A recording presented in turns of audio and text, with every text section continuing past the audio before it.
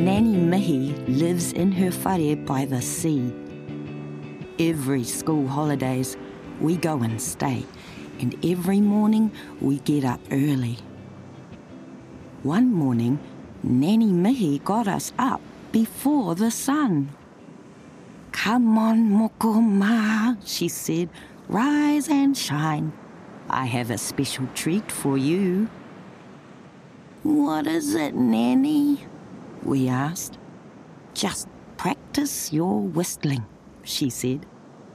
"Let's make up a tune," said Nanny, "and whistle it together."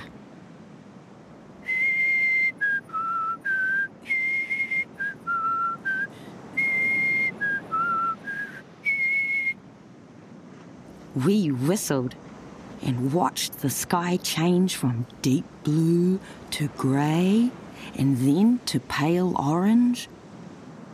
"It's beautiful, Nanny," we said. "But why are we whistling?" "Wait and see," she said. "Now, listen." We heard the waves and the wind, but nothing else.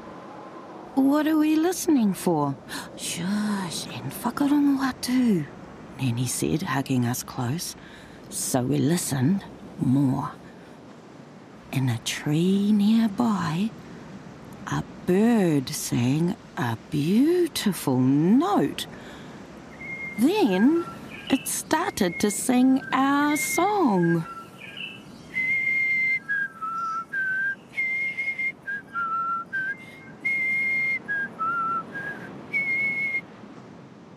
We whistled back, and the bird answered. Slowly, the other birds woke up and joined in with songs of their own. Our bird kept singing our tune. "Now that this Kurimako knows your song, he will always sing it to you," whispered Nanny. "That's so cool, Nanny," we said. Our bellbird remembered us. Whenever we came to stay, he sat outside our window and sang our song, just before the other birds woke up. Every morning, we leaned out the window and whistled until he finished his song with a clang like a bell. Sometimes Nanny Mihi said, "Oh, where, Mokoma? Why don't you have a little sleep in for just one day?"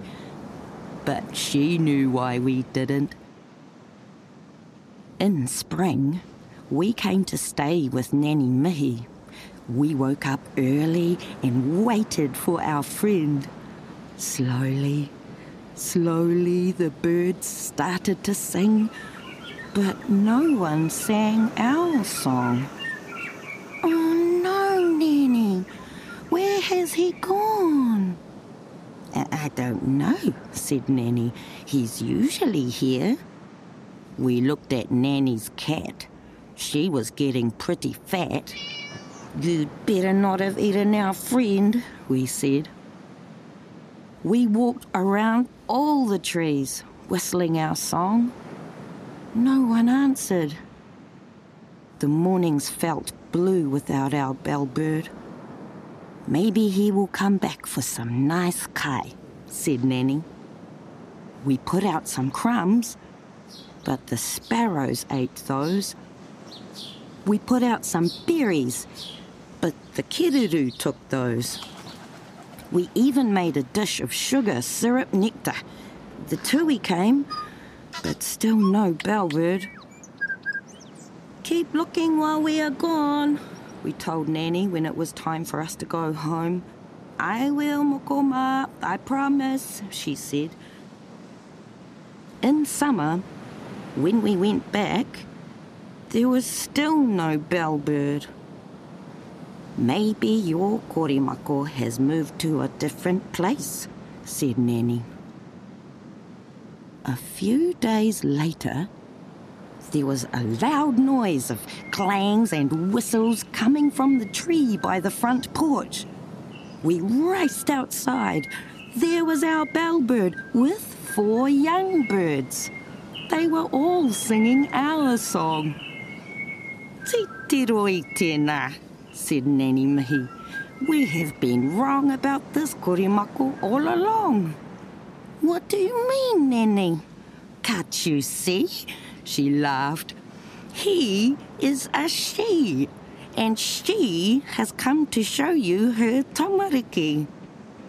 She really is a clever bird, we grinned.